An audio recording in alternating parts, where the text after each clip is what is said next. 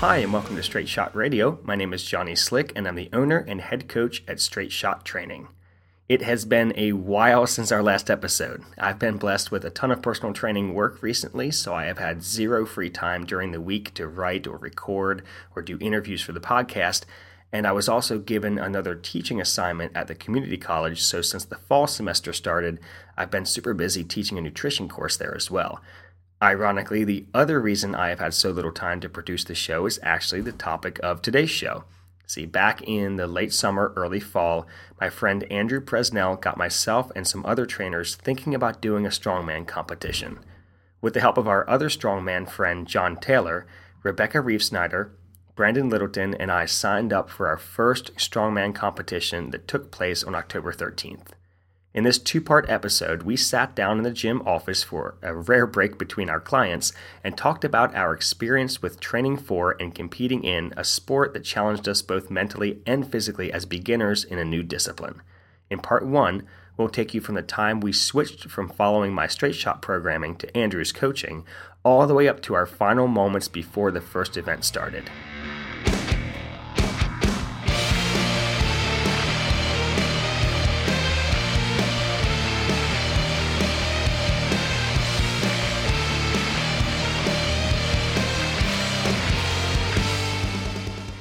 All right, so I'm here with Brandon Littleton, Rebecca Reefsnyder. We just did the Rural Rumble. How many times did you guys try to say that before you were actually able to say it? I never attempted. You didn't even try it? Rural Rumble. Rural Rumble 3 at the gym in Westminster. It was strongman competition. I know, Andrew's going to kill me just for saying it. Strongman competition at the gym in Westminster. And we had never done a strongman competition before. This was our first one, so we weren't exactly sure how to train for it. So we'll have Andrew come in a second, who helped coach us for it. But we wanted to share with you all our experience with it, what we liked about it, what we didn't like about it, what we would change if we had hindsight going into it, what we're going to change going into other events, and what you can expect out of your first strongman competition.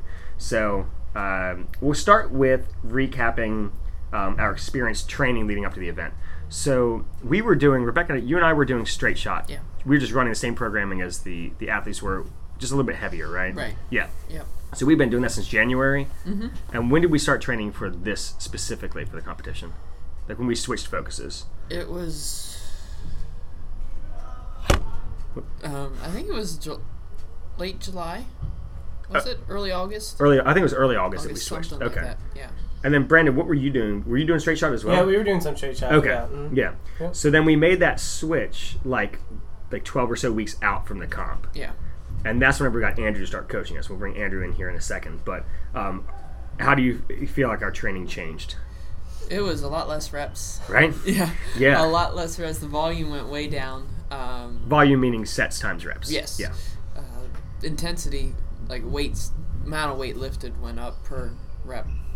So I felt like I was lifting heavier weights, but then you also had a lot of those sets of 250 and 100. Yeah. And that was very different for me as well. At the very end of most workouts, he would say like 200 reps of a tricep extension exercise, and you just as many sets as you need to get those 200 done. Brandon, what do you think of the training switch, going from like Straight Shot, like moderate volume to what Rebecca was saying, that it Yeah. was just like, it was a training that like I never experienced, so like I was a lot more sore than like normal. Yeah. And that you would just go in and do like 1 or 2 reps, and like that was your full effort. Yeah. Instead of doing like 3 sets of like 12. We spent okay, like 45 minutes to an hour Yeah. just on deadlift. Yeah.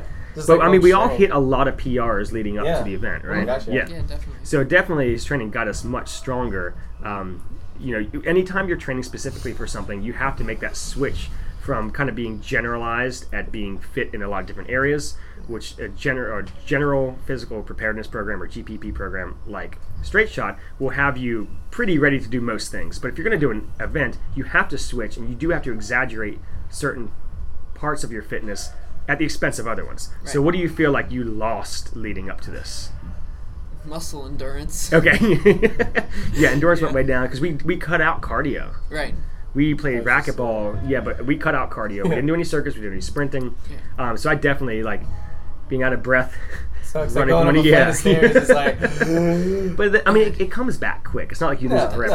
No, I think that's one thing that people don't want to do when they train for something is, well, I don't want to lose this. I want to train for a marathon, but I still want to be able to squat 400 pounds. Yeah. Well, it's probably not going to happen. No. So yeah, I think going into it, and we knew that we were going to lose some stuff, which Right. was fine. Yeah, and I didn't actually lose as much of it as I thought I would. I mean, with the racquetball that we did, and just even the weight that was lifted, it was so heavy that my heart rate was That's getting true, up yeah. too. So, yeah, I don't feel like I'm heaving when I go up a flight of stairs, but my cardio isn't what it used to be either. Yeah. I think the biggest thing for me in it was totally trusting my training to somebody else, which we all try to do that. Like half of the year, let somebody else program for you rather than writing your own workouts. But with Andrew, this was so different than letting somebody else program for me, because this was like, not only is somebody else programming for me, but my success in this competition is largely dependent on Yeah. how they're programming for me, because I don't know going to this competition. Like, none of us had any clue what was coming up for us, and even that day we went into each event not knowing what the heck was going on. Yeah. And so it's just one of those things you had to experience in the training. So yeah, trusting your training to somebody else I think is important, even as coaches, trusting somebody else with it. Right. So I just saw Andrew run away from the desk. Before we'll get his thoughts on our training leading up to it. One of the things that we had to do, and he'll want to add more to this as well. Or here he is. Nope, he missed us. So one of the things that we did have to do was we had to figure out which weight class we were going to compete in. We had to figure out if we were going to compete as a novice or in the open class. Mm-hmm. So, Brandon, you competed in the novice class under 220. Yeah. Rebecca competed in the open class, meaning like regular competitors compete in the open class, and that was in the women's middleweight under 165 class. Right. I competed in the men's lightweight under 181 class. So in the beginning, we did have to decide where we were going to compete. Mm-hmm. You had to choose in the beginning when you signed up if you're going to do novice or open. So I mean, obviously for the event that we did, there were some novice people in the open divisions, us, and there were some more experienced people in the novice divisions. Wouldn't you say, Brandon? Yeah. Some of the people you were up against, gosh, obviously they've done this before. Yeah. So some of our friends have said if you do a strongman competition, go novice your first comp. Like, no questions. Right. Other people have said, depends on your level of fitness. So, Rebecca, why did you go open on this one? You convinced me to. So I was originally going to go novice, but I wanted the challenge of competing against people that were better than me.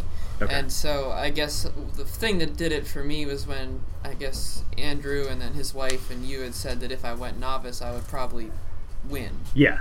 And as much as I want to win, I wanted to compete. Yeah. So I decided to go open with that. Yeah. So 'cause you have a good idea of you know all of your strength numbers. Right.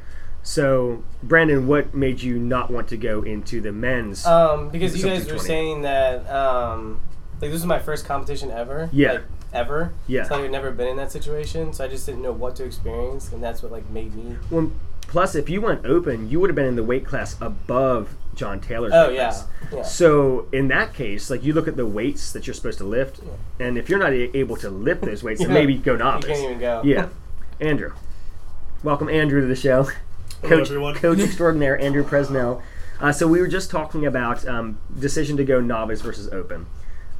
Looking at the weights is really what was my determining factor, whereas I saw in my weight class for novice, it was going to be close to the same weights as I would be lifting in a sub 81 class. So for me, I wanted to go open so I could compete against guys my same size. Same thing with Rebecca. Brandon, looking at the weights in the sub 220 class, was going to be a little heavy. So for people who signing up for their first strongman comp, do you think that the weights are the most important thing to choose between whether you're going to do open or novice?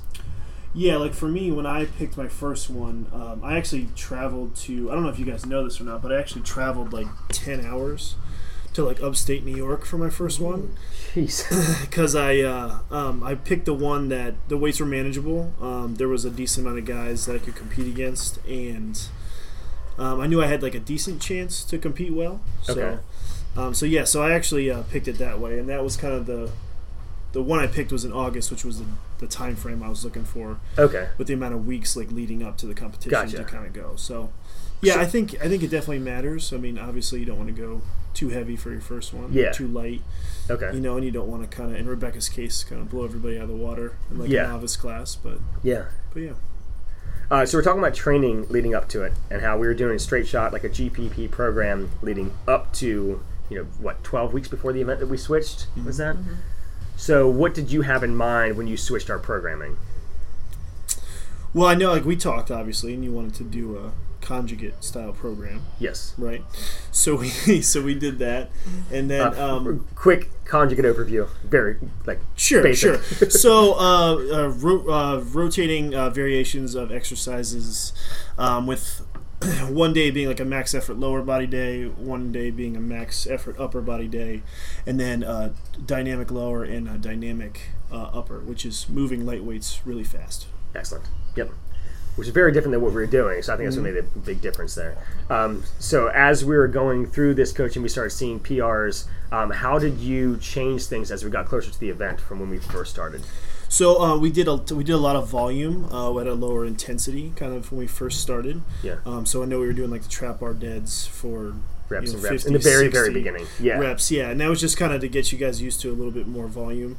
And then as we progressed, obviously we got closer to the competition. We did a lot less volume and a lot higher intensity, so we were, definitely scaling back the reps quite a bit. But you guys were starting to press like really big weights. I know you hit like the 260 push jerk, and things like that. So it was definitely good. Yeah, and then what I think surprised all of us was how much you wanted us to rest before the competition. I think that's important for people as well, because I know some of my students in my class this morning said that they left my class, which they were laying on the floor when they left, and they were headed over to Orange Theory because they wanted to do a workout over there. So how important is rest when it comes to... that's a no-go in my book. I think it's really important. I know we talked about like Kristen Rhodes, the professional strongwoman, who kind of posted about like 12 days out. 12 total days off. Yeah, 12 days out. She took 12 days off of no lifting before strongest woman in the world. But I think it's really important. I know, like for me, I typically take an entire week off. So, Monday to Saturday, with the competition usually being on Saturday. I just think it's really important. Strongman training is very taxing on your body, as you guys know, and you really have to recover. So, eating is paramount, resting is paramount. You got to get a good Netflix show in there. You can watch or some video games or something that you can help pass the time, because it's hard for us when you're used to training frequently to just kind of lay around and be kind of a couch potato. Yeah, especially since like the act of training, it's not even like, I understand I need to recover from it, but training is fun. It's like, I don't get to have fun that week, so you just have to find ways to just chill out. But I was so beat up by that point. Yeah. So there was the Wednesday before, I wanted to mention this. One of the greatest coaching advices I've ever gotten from anyone. Yeah. This is not in a textbook. I was exhausted the Wednesday leading up to it. We'll talk about Rebecca's experience too, because there's so much we need to get into with this. Rebecca's experience was horrible leading up to this comp. Obviously not ideal. Mine, I was great. I was hitting PRs all the way into the week right before we were backing off. I started feeling a little bit run down. The following week, the week of the competition, I was completely exhausted. Like, I couldn't even think straight. I was so tired. And I came in here the one day, and I texted you. I was like, I don't know if I'm getting sick or what. I feel like I'm going to die right now. And he told me I wasn't going to like it. You asked me if I had $5. You told me to go over to Little Caesars to buy a $5 hot and ready pizza and eat the entire thing. So I went over there, I got the pizza. And a soda. And a soda. A regular soda. And yes, not a diet soda. So I went and I got the pizza, and then I went over, and they were out of Baja Blast at Taco Bell, so I had to settle for a Baja Blast slushie. Drank that. I ate half the pizza in like 20 minutes, started training my clients. I didn't end up eating the whole pizza, because I took it home and I shared it with Rachel and Wesley. But the next day I woke up and I felt like a champion. Mm-hmm. So for people who say that, sugar makes me feel like crap, the gluten makes me feel like crap, what is the science behind telling an athlete to go eat a whole pizza and drink a whole soda? So not a ton of science. You're the 50% art. 50% art, 50% science, but it's probably skewed a little more in the art direction. But so like to support like training that like you guys were doing, like you guys need to like it was hard for you guys because you guys were trying to cut, but it's important to be like in a caloric surplus to like be gaining strength. And so it doesn't... Not even if you want to gain weight. You're just saying strength gaining. Yeah, for sure. And so typically when people are run down like during a deload or some type of an off week, that's because they're recovering and they're trying to get right, kind of like we talked about, like getting sick on deloads and things like that. So you needed a lot of calories and a lot of fast digesting carbs in a very short amount of time to feel better. So that's why we went with the pizza, and you picked out the Baja Blast, which actually was a really good choice. It was a solid choice. Yes, it was great. Not a lot of science there, but okay, well, it worked. I felt great. Results business. Yes. Brandon, what do you think? Week leading up, resting. Were you ready for the rest by then? Yeah. I mean, I could tell that I was like getting more sluggish and stuff. Okay. And then when I saw that you guys weren't working out for a week, I was like, what? Like, it just didn't make sense. But I was like, hey, you guys done this before. So did you feel pretty fresh on competition day? Yeah. Oh my gosh. Yeah. Yeah. I felt like $1 million. It's kind of a weird. Kind of a arcing sort of pendulum, because like beginning of the week you feel kind of like crap because you're still trying to recover from everything from the week, okay, and then as you go through like Thursday, Friday, you don't feel good, and then all of a sudden Saturday you feel like $1 million. Yeah, I think it's exactly the way that it felt. Let's get into Rebecca. Rebecca, if you can hit us with the nightmare of the last 3 weeks leading up to the competition. It was awful. So I needed to cut weight. And I wanted to do it the gradual, healthy way. So about a month out, well, it was even it was longer than that. It was a like month 6 and a weeks, half out. I needed to lose about 5 pounds in order to make weight. So I started doing the gradual cut. I was losing about half to a pound a week, and it was going the way it needed to go. 3 weeks before the competition, I come down with a fever. You were on vacation, right? Or you were on a trip? You went somewhere, right? The wedding. I had my cousin's wedding. Yes. So I was up all hours of the night for like 2 days trying to get everything ready for my cousin's wedding, doing the bridal party thing that you need to do. And so I got most 5 hours of sleep 3 nights in a row. I was completely exhausted. And then I wind up running a fever that I just pushed through and worked out one day anyway because I was so tired of not working out anymore, and I just figured I needed to do that, so that's what I did. Worked out with a fever, went home, felt awful, woke up the next day with even higher fever, and was not able to make it into work. Passed out in her bathroom.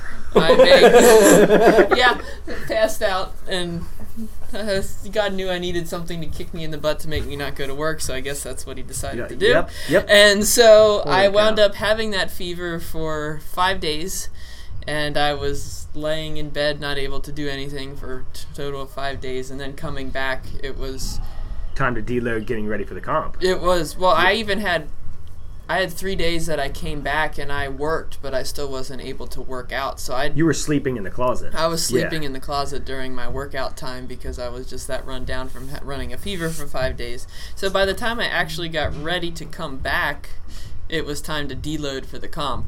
So I didn't actually work out before the competition for about 3 weeks. It was not the way I had envisioned preparing for my first competition.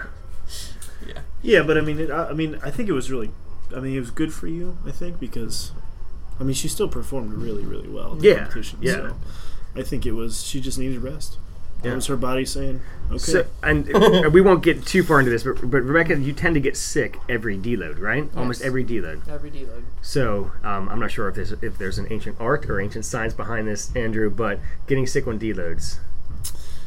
She's a grinder, so Rebecca likes to grind herself into the ground repeatedly. Yeah. So we're trying to figure her out. We're still not. Do you think that it's literally every single system in your body, including your immune system, everything is functioning so high all the time that when you deload, everything's like, okay, hey, if muscles are taking a break, immune system's going to take a break too. It might be. I don't know. Because literally every time you deload, you get sick. Yeah. So that's our goal going into the next competition is that you don't get sick every deload. And preferably not the week before the deload, too. Yes. Yeah. Jeez. All right, so let's get into cutting weight because you mentioned cutting weight. And Andrew's back in here now, ready to start blasting us for cutting weight. So 2 different ways you can cut weight for an event. You can slowly monitor your calories, drop back a little bit, which Andrew said if you are not in a caloric surplus, it's hard to gain strength. You can do it that way, and you can get your weight down and be kind of comfortable going into the weigh-in. Or you can, 5 days out from the event, and you're still 5 pounds up, you can still cut 5 pounds in 5 days, if not more, depending on how big you are, by just drinking less water, eating less, sitting in a sauna, things like that. So we've never cut. I've never needed to cut for an event before. None of us have ever needed to cut, right? For anything? Yeah. So, Andrew, you're a fan of the weight, cut it close cut? I knew you guys would be fine because you guys weren't that heavy. Yeah. So I knew you guys would be okay, but sometimes you just need to experience things for yourself. And I think that's what was good for you guys. I think a lot of this, Andrew, I could looking back, I know that you let us do a lot of things that you knew weren't the best for us, but sure, I tried to tell you. Yeah. But it's just like, you got we're your children. Your dad's standing back. Sure. You know what? You need to burn your hand on this stove. Yeah. So and but I think it was good for you guys because you guys saw that you didn't necessarily need to do like a 0.2569 pound a week weight cut. Yes. You know what I mean, to be successful. And I think that'll benefit you guys moving forward because I think you guys will be able to eat enough to kind of keep training hard and keep recovering well, and I think it'll help you guys because if you're not too far over, I don't think it's out of the realm of possibility to do like a 5-day cut and be fine. Yeah. So I noticed when I was competing against the 181 guys, like they look bigger than me. Mm-hmm. And it's because these guys typically walk around at like 187, mm-hmm. whereas when I weighed in 3 pounds underweight. Yeah, but you're so pretty though. Oh, thank you. Yeah. but I weighed in. I came in real light. Like you don't want to come in. Rebecca, you came in under by half a pound, right? That's what you want to do. And I needed to do a drastic cut to get there. Yes. Yeah. So Rebecca, we had to do water cutting, which is where you stay hydrated early in the week, then you taper the water off drastically the day of the weigh-in, which we weighed in at 2 p.m. the day before the competition. Rebecca, you didn't eat breakfast? You ate a little bit? Like some eggs? Yeah, I ate some eggs. And then you basically didn't drink water except for maybe some sips here and there? I was rinsing my mouth out with water and spitting it out. Oh, man. Yes. Yep. And I didn't eat anything. Into the weigh-in, then you weighed in. So what did you eat after the weigh-in? Everything. Everything? Yes. So I packed a bagel with cream cheese, and I packed some chicken, and I packed an apple and a protein bar. And I was eating the protein bar as I was walking off of the scale. And I love this.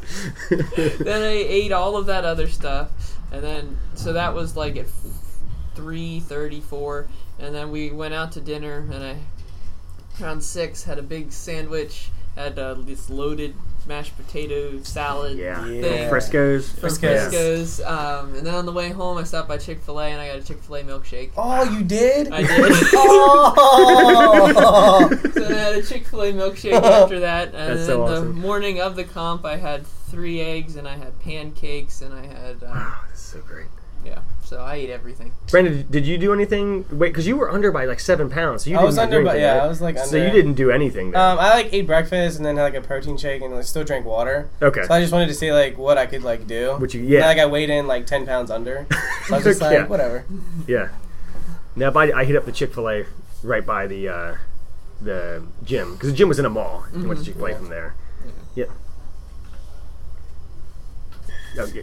If she wants to leave her stuff in here, she can. Oh, no, she's good. She's warming up. Yeah. All right, so that takes us to the night before the competition. How did you guys sleep the night before the competition? Terrible. Not great. Yeah. Not great. Is that normal? completely normal. Okay. Yeah. Well, my son Wesley decided that he has this new wolf/dog impression, and he was going to test that thing out around 2, 3, and 4 a.m. So that's why I didn't sleep super great, was he was howling. But yeah, that's probably, I remember for my first CrossFit competition, which, Andrew, I'm sorry, I slipped up in the beginning of this podcast. I got ready to call it a CrossFit competition. Yeah. Oh, man. And I pulled it back in. Yeah. I only got the crew out before I changed it to strongman. That's good. Definitely very different, because my clients have asked me, like, oh, you're doing another CrossFit competition.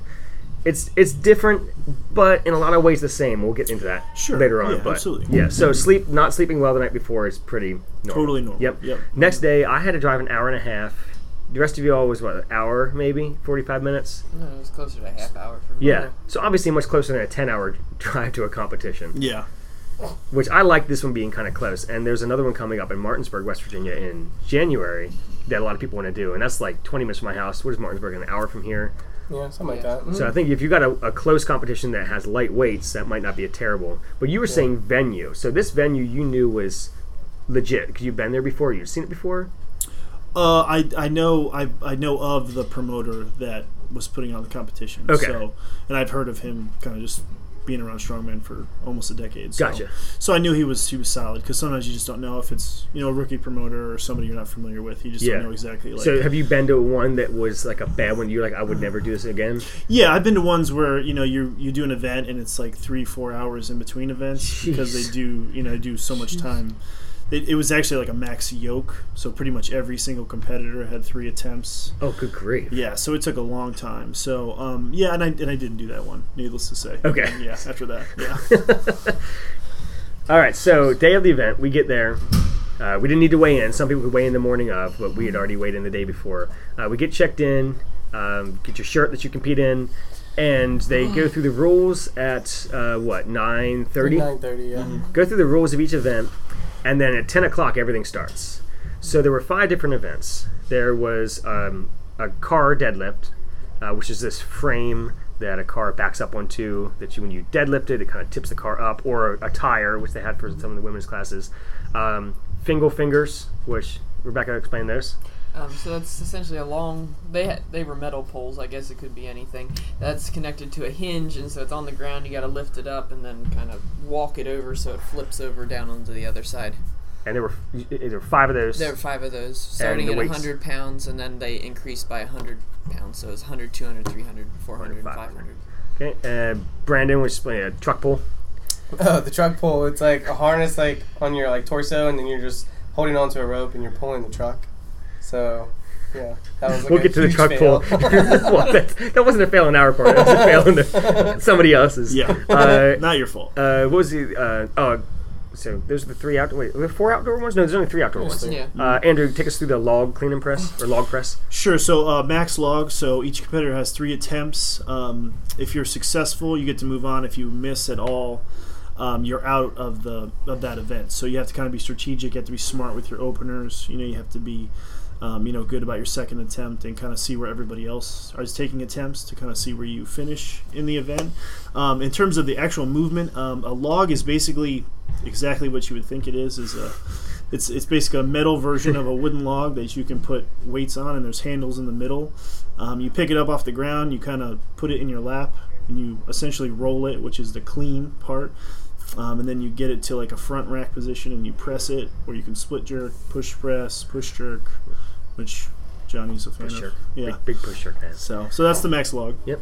And then you finished with the Atlas stones, which is this like the quintessential. Everybody thinks of strongman and think of the stones. Yeah. Those balls on ESPN. Yeah, yes. The first stone went from the ground up to your shoulder. You had to take one hand off to show that you had control of it. Second stone went to a 60-inch platform. It was heavier. Next stone went to a slightly shorter platform. That stone was heavier. There were 5 total stones. Each, as the stones went up in weight, the platform went down in height, so you didn't have to lift it as high. So Brandon and I, in our classes, we did a 160 stone to the shoulder, 150 to the shoulder, 180 to the first platform, 200, 220, 240. Yeah, leading up to that final stone. Rebecca, what were yours? It was 110 to the shoulder, 130, 140, or no, 130, 150, 160, 180. Okay.